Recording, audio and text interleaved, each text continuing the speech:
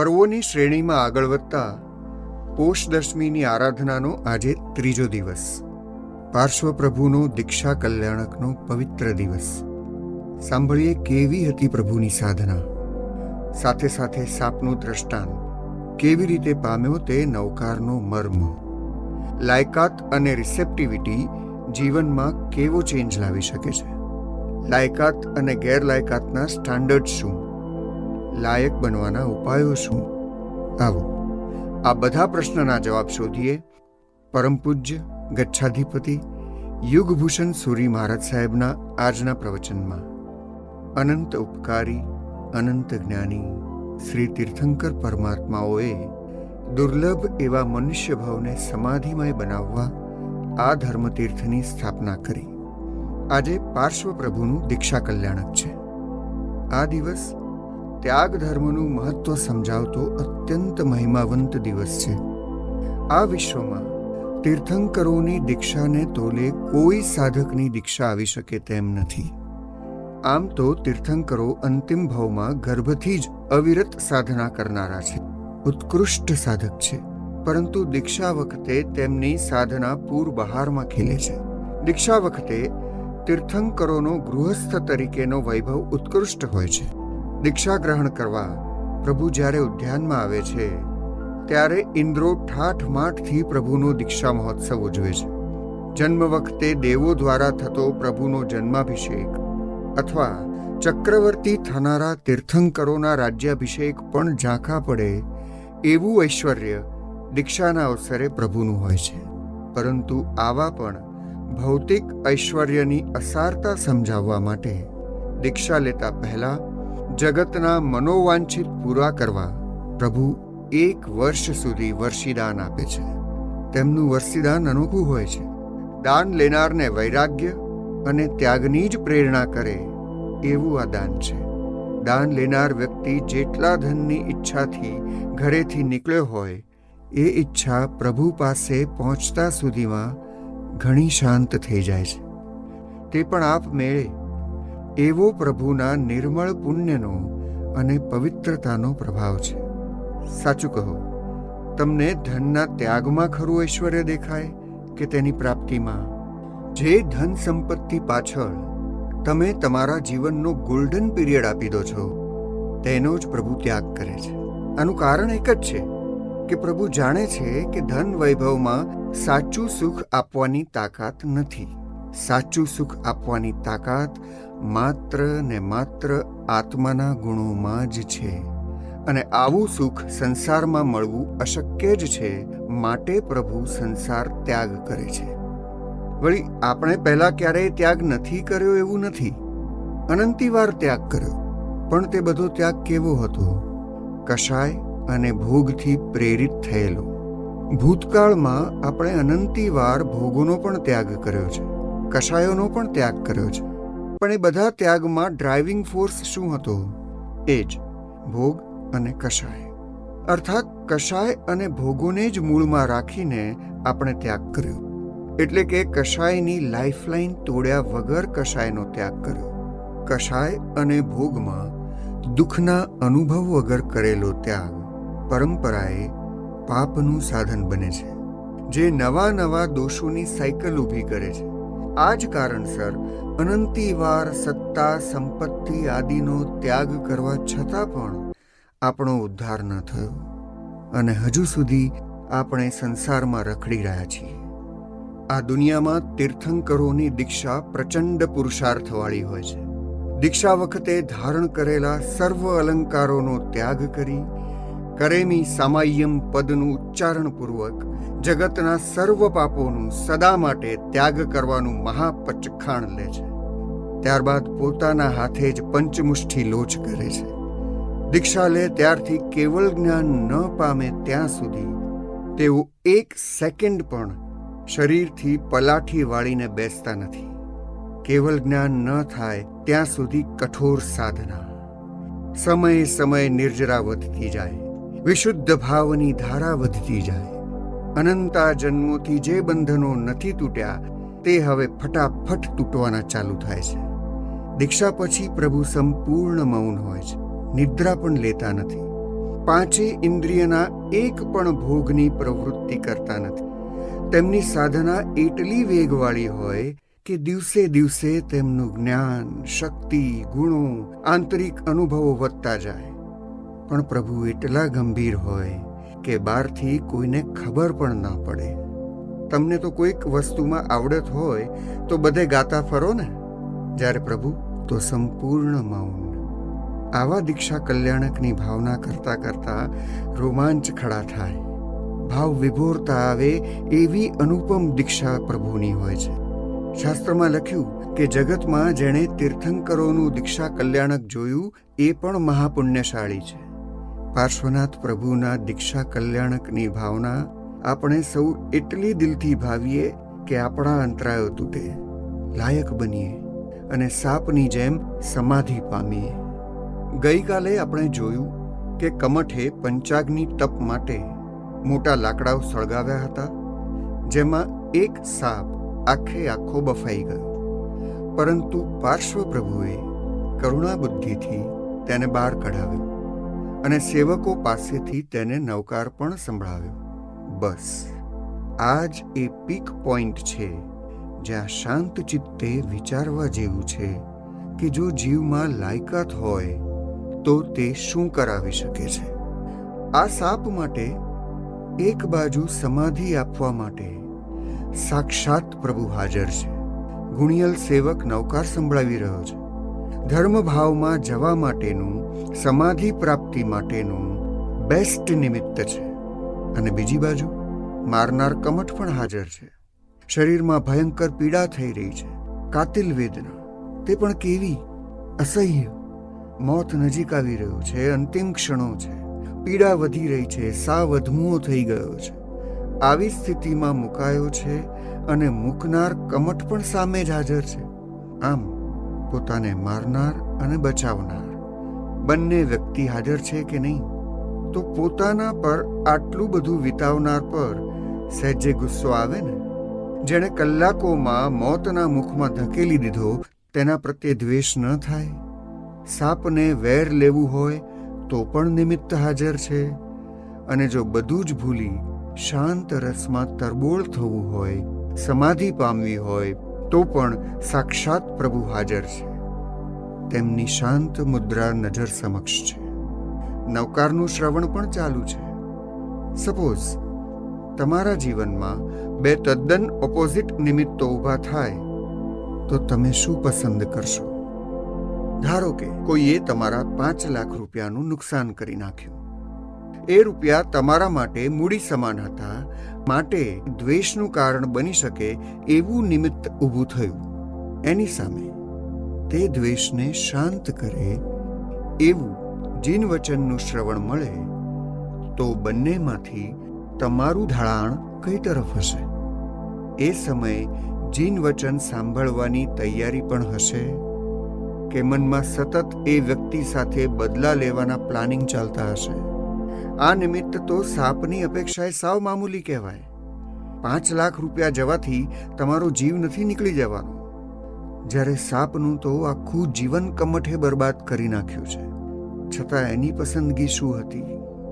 અવસરે આપણો ઝુકાવ, આપણી ચોઈસ શું છે એના આધારે આપણી લાયકાત નક્કી થાય. લાયકાત નક્કી કરવાનું આ ટેસ્ટિંગ છે. જાતનું ટેસ્ટિંગ કરશો ને? આપણામાં લાયકાત છે કે નહીં તેને કમ્પેર કરવા આ દ્રષ્ટાંત ખૂબ જ ઉપયોગી છે. આત્મકલ્યાણના માર્ગમાં લાયકાતનું મહત્વ કેટલું છે તે ખાસ અહીં સમજવા જેવું છે. વિચાર કરો, શું ખાલી સાપને જ પાર્શ્વકુમાર મળ્યા છે કે કમઠને પણ મળ્યા છે? ઉલટું સૌ પ્રથમ તો પ્રભુ કમઠને જ સમજાવવા આવ્યા હતા ને. પાર્શ્વકુમાર નગર બહાર પધાર્યા તેમાં કમઠ જ કારણ હતો. પાછું કમઠને તો પ્રભુએ સાચી સલાહ પણ આપી, ઉપદેશ પણ આપ્યો. જ્યારે સાપને તો પ્રભુએ એક અક્ષર પણ કહ્યો નથી. ખાલી તેને પ્રભુની વાત્સલ્ય દ્રષ્ટિ, અમી નજર મળી અને સેવક દ્વારા નવકાર સાંભળવા મળ્યો. શું આની પહેલા સાપે ક્યારેય નવકાર સાંભળ્યો હતો? નહીં ને. આ ભવમાં પહેલવહેલો નવકાર સાંભળ્યો. માત્ર શબ્દો કાને પડ્યા. ભાષાશાસ્ત્રનું તેને જ્ઞાન નથી, માટે સીધા શબ્દના અર્થ પણ સમજાય એવું તેનું લેવલ નથી. પણ સામે પ્રભુ ઊભા છે. પ્રભુના મુખને ધારી ધારીને જુએ છે. એ વાત્સલ્ય નિતરતી મુખમુદ્રા, એ શાંત ભાવ, એ સૌમ્યતા. જોતા જોતા પ્રભુના ભાવોની એવી અસર થઈ કે ત્યાં ને ત્યાં બધી જ વેદના, દુઃખ, મારનાર કમઠ બધું ભૂલી ગયું અને શાંત ભાવમાં આવી ગયું. આવી કાતિલ વેદનામાં પણ અમૃત તુલ્ય સમાધિને પામ્યો. અનંતકાળે ન પામ્યો હોય એવો આત્માનો વિશુદ્ધ ભાવ પામી ગયો. સંસાર ત્યાગ કરીને સંન્યાસ કમઠે સ્વીકાર્યો હતો કે સાપે? મહાતપસ્વી કમઠ હતો કે સાપ? ગુણિયલ કમઠ હતો કે સાપ? ગુણો કમઠમાં ઘણા હતા. સાપમાં તો કમઠ જેવા એક પણ ગુણ નહોતા. છતાં કમઠ ગેરલાયક હતો. એટલે પ્રભુ જેવા પ્રભુ મળવા છતાં ન તર્યો. જ્યારે સાપમાં કોઈ ગુણો નથી. ઉલટું આખી જિંદગી હિંસા, પાપ, અધર્મ કર્યા છે. કરવા છતાં લાયકાત હોવાથી આવી વિકટ પરિસ્થિતિમાં પણ સમાધિ પામી ગયો. શું સાપને નૌકાર યાદ રહેવાનો છે? શું તે ફરી નૌકાર ગણવાનો છે? પણ લાયકાતના કારણે અંદરના આવરણો એવા તૂટ્યા કે તેણે નૌકારના મર્મને ગ્રહણ કર્યો અને અતિ મૂલ્યવાન સમાધિ પામી ગયો. આંચકો આપે એવું આ દૃષ્ટાંત છે ને. સાપ મોતના મુખમાં છે. ઘડીઓ ગણાય છે. થોડી વારમાં જ મૃત્યુ નક્કી છે.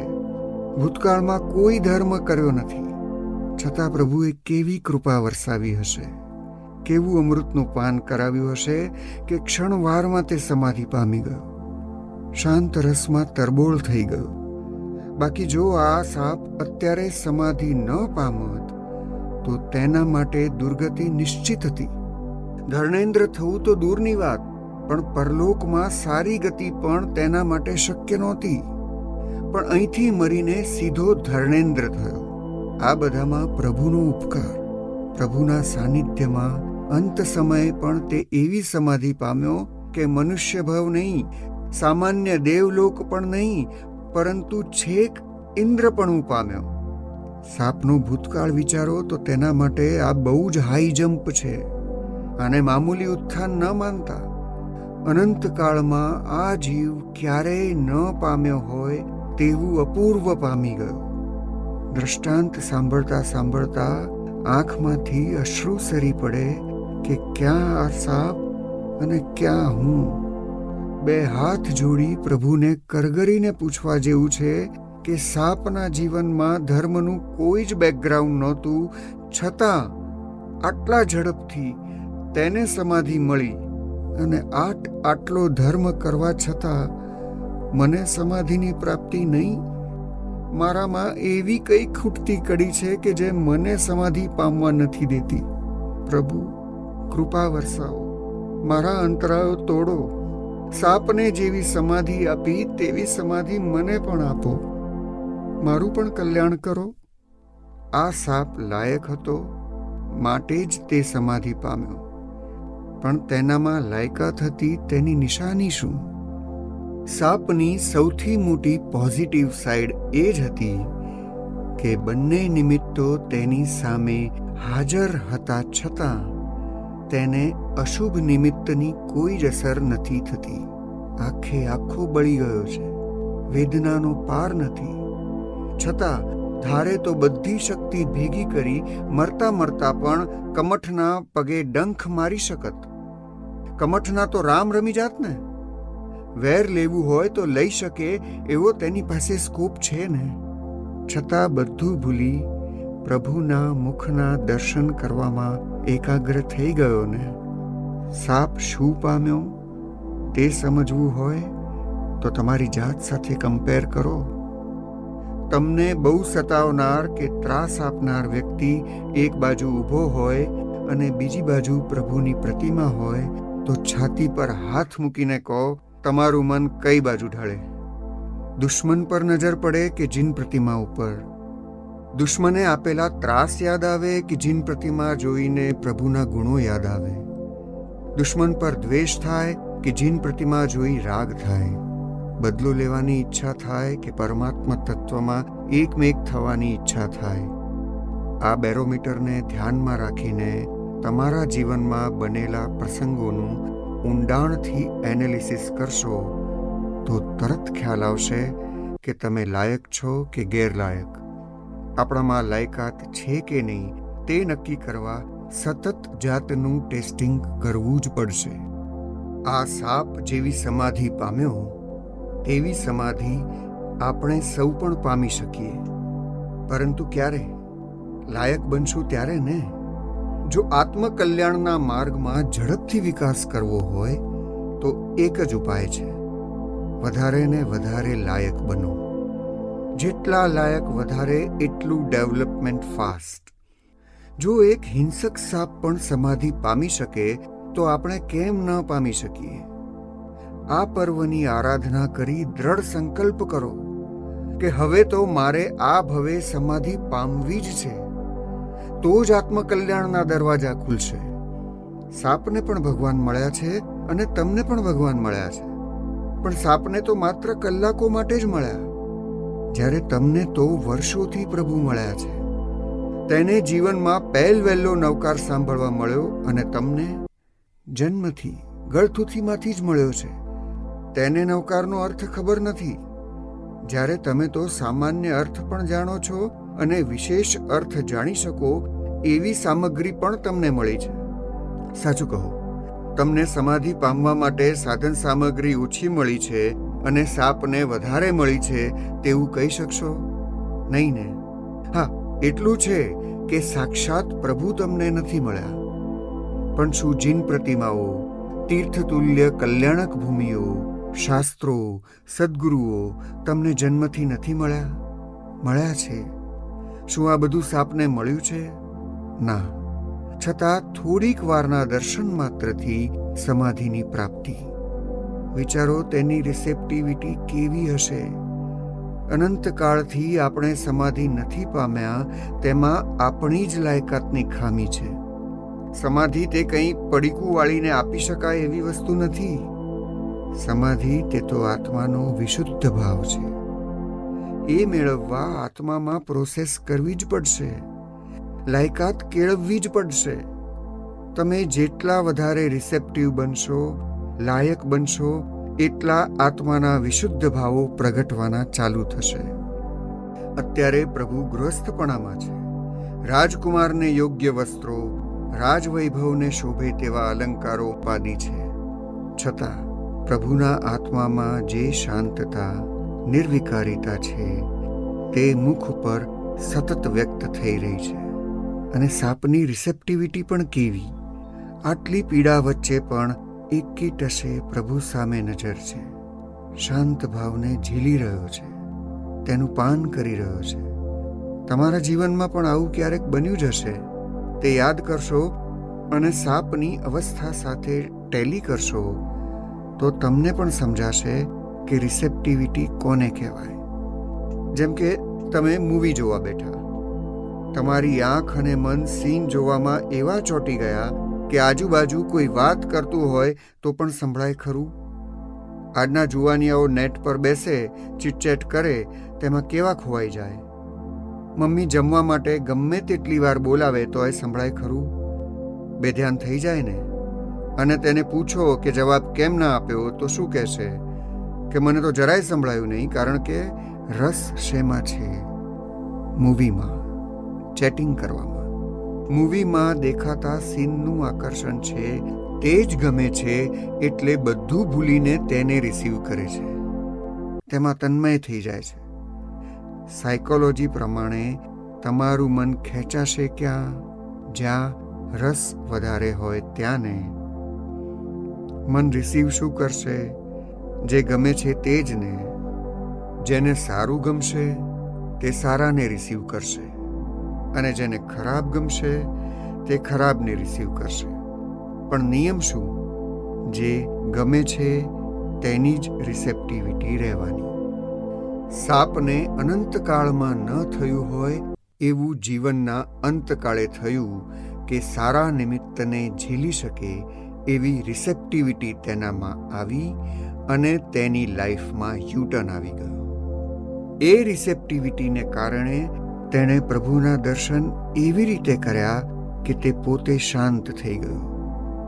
પ્રભુના મુખ પર છલકાતા સમાધિના ભાવોને, વિશુદ્ધ ભાવોને બસ જોતો ગયો અને તેને એવી શાંતતાનો અનુભવ થતો ગયો કે તેના સ્વભાવમાં જે ક્રોધ વણાયેલો હતો તે ક્રોધ શાંત થઈ ગયો.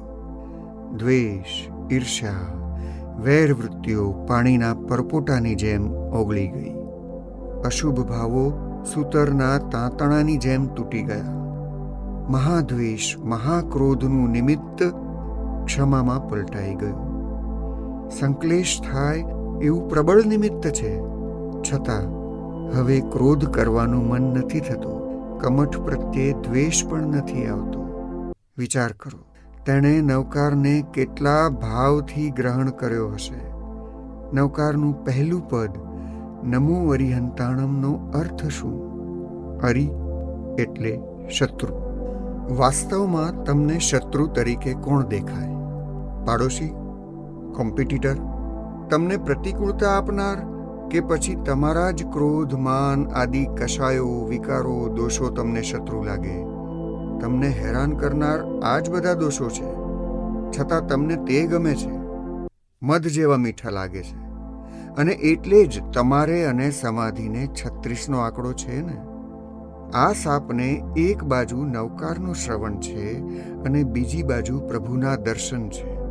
આના કારણે તે એટલો શાંત થઈ ગયો કે મારનાર દુશ્મન કમઠ સામે છે, છતાં હવે તે દુશ્મન નથી લાગતો.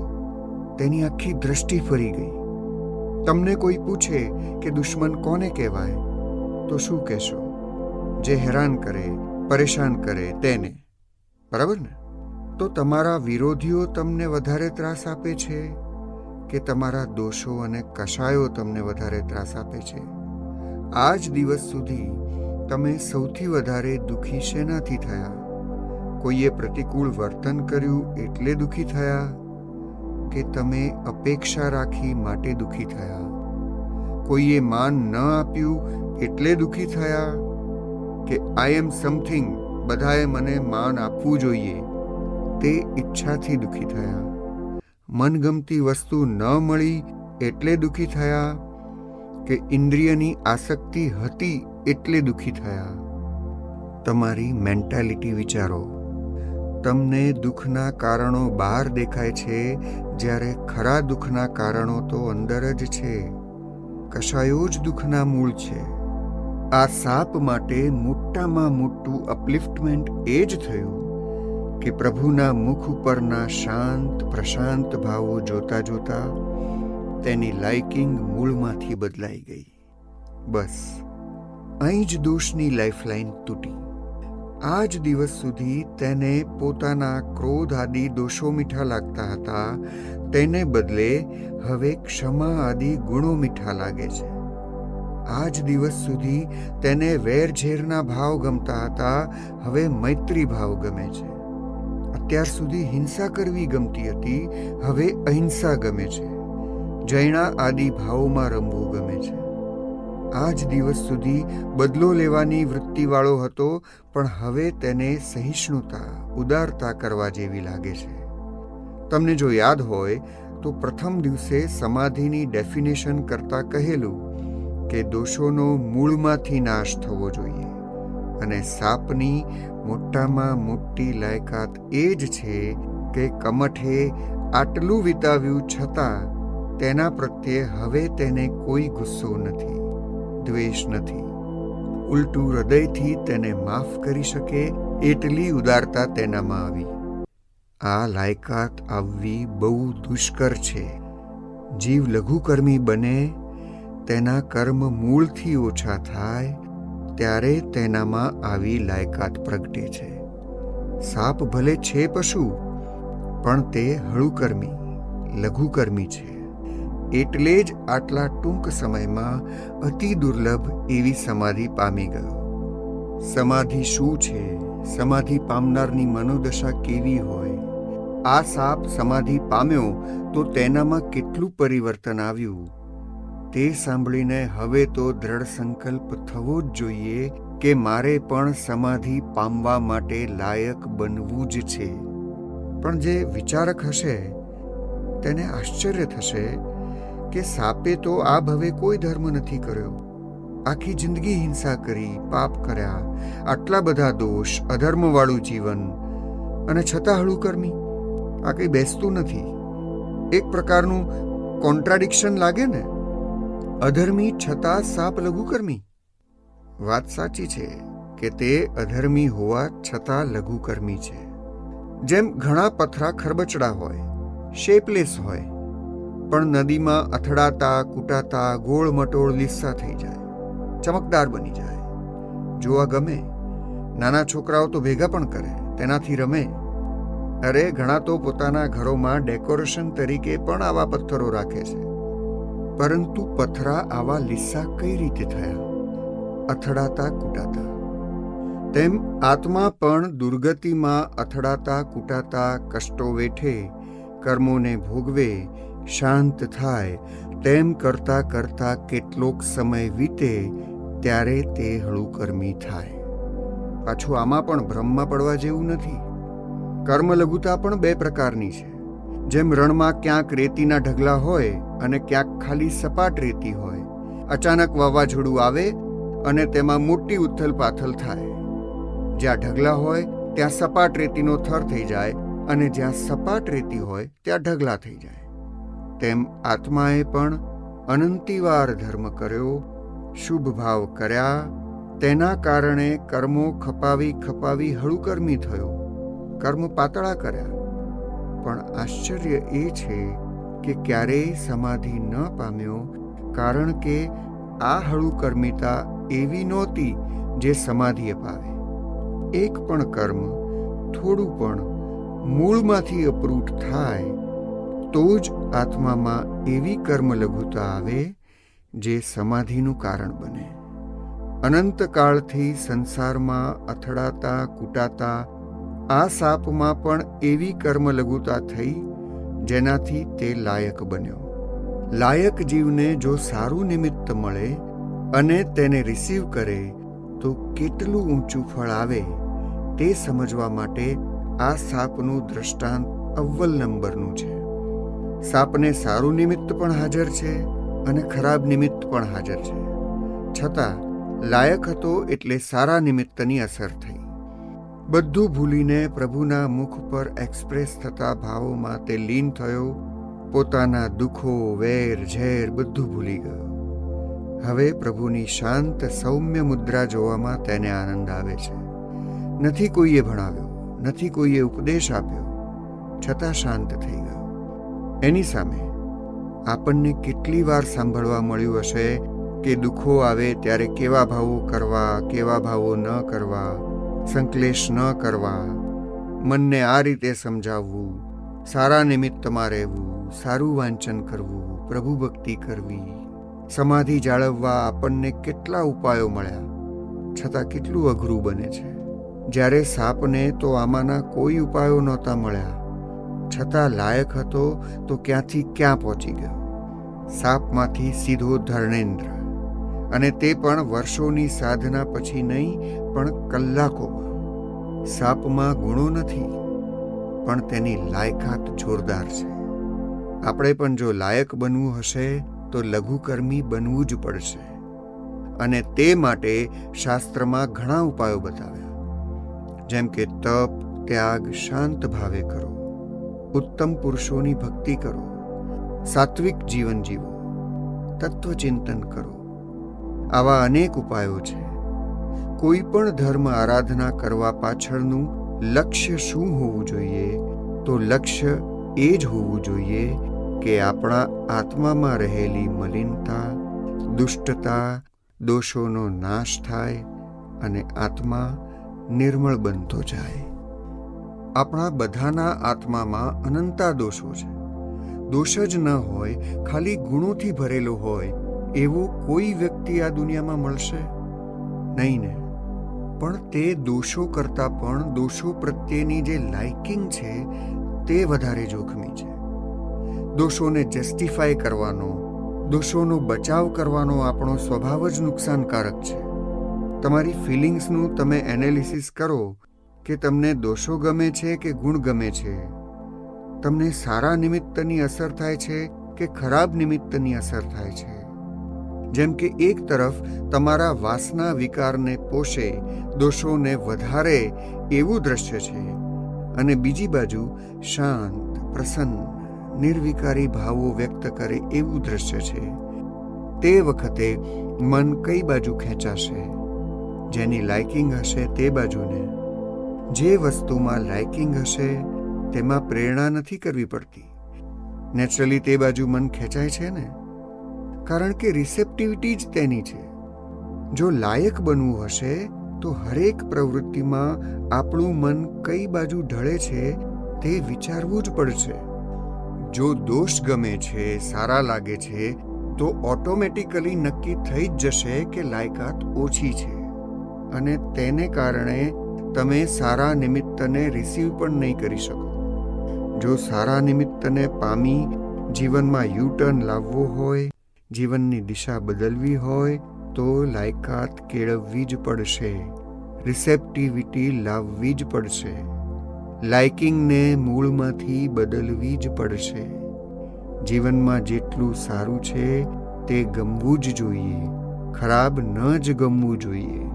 દોષોનો રસ તોડવો જ પડશે, નહીં તો મળેલી સામગ્રી ફોગટ જશે.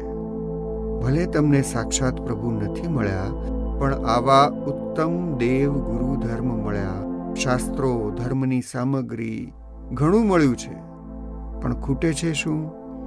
રિસેપ્ટિવિટી, લાયકાત. આત્મકલ્યાણના માર્ગમાં લાયકાત તે તો ફાઉન્ડેશન સ્ટોન છે, બેઝ છે.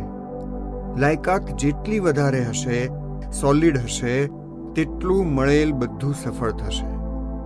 જાતને ખોતરીને પૂછો કે મને શા માટે ખરાબ ગમે છે, સારું કેમ નથી ગમતું, સારી વસ્તુઓ સાથે મને કેમ વાંધો છે. જ્યાં સુધી ખરાબ ગમે છે અને સારું છે તે નથી ગમતું, ત્યાં સુધી જીવનની દિશા ઊંધી જ રહેવાની. સમાધિ માટેના દરવાજા કાયમ ખાતે બંધ જ રહેવાના.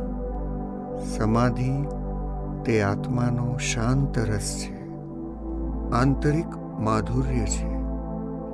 જેના આત્મામાં આ સમાધિ પ્રગટે તેને અહીં જ આત્મિક સુખનો અનુભવ થવાનો.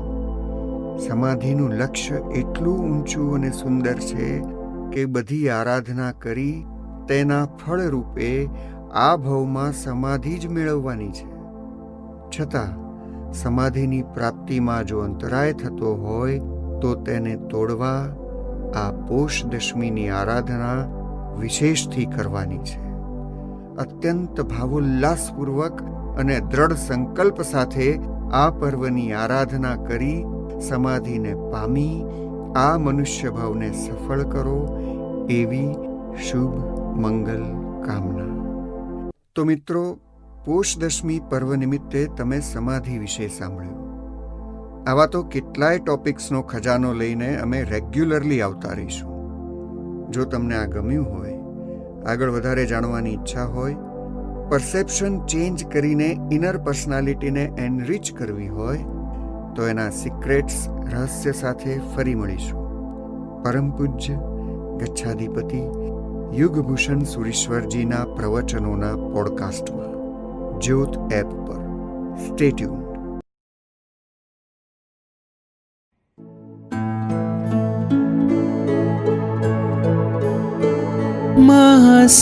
મહાસત્વથી પગરણ મંડાયો, સાધનાના પંથમાં પરભાવથી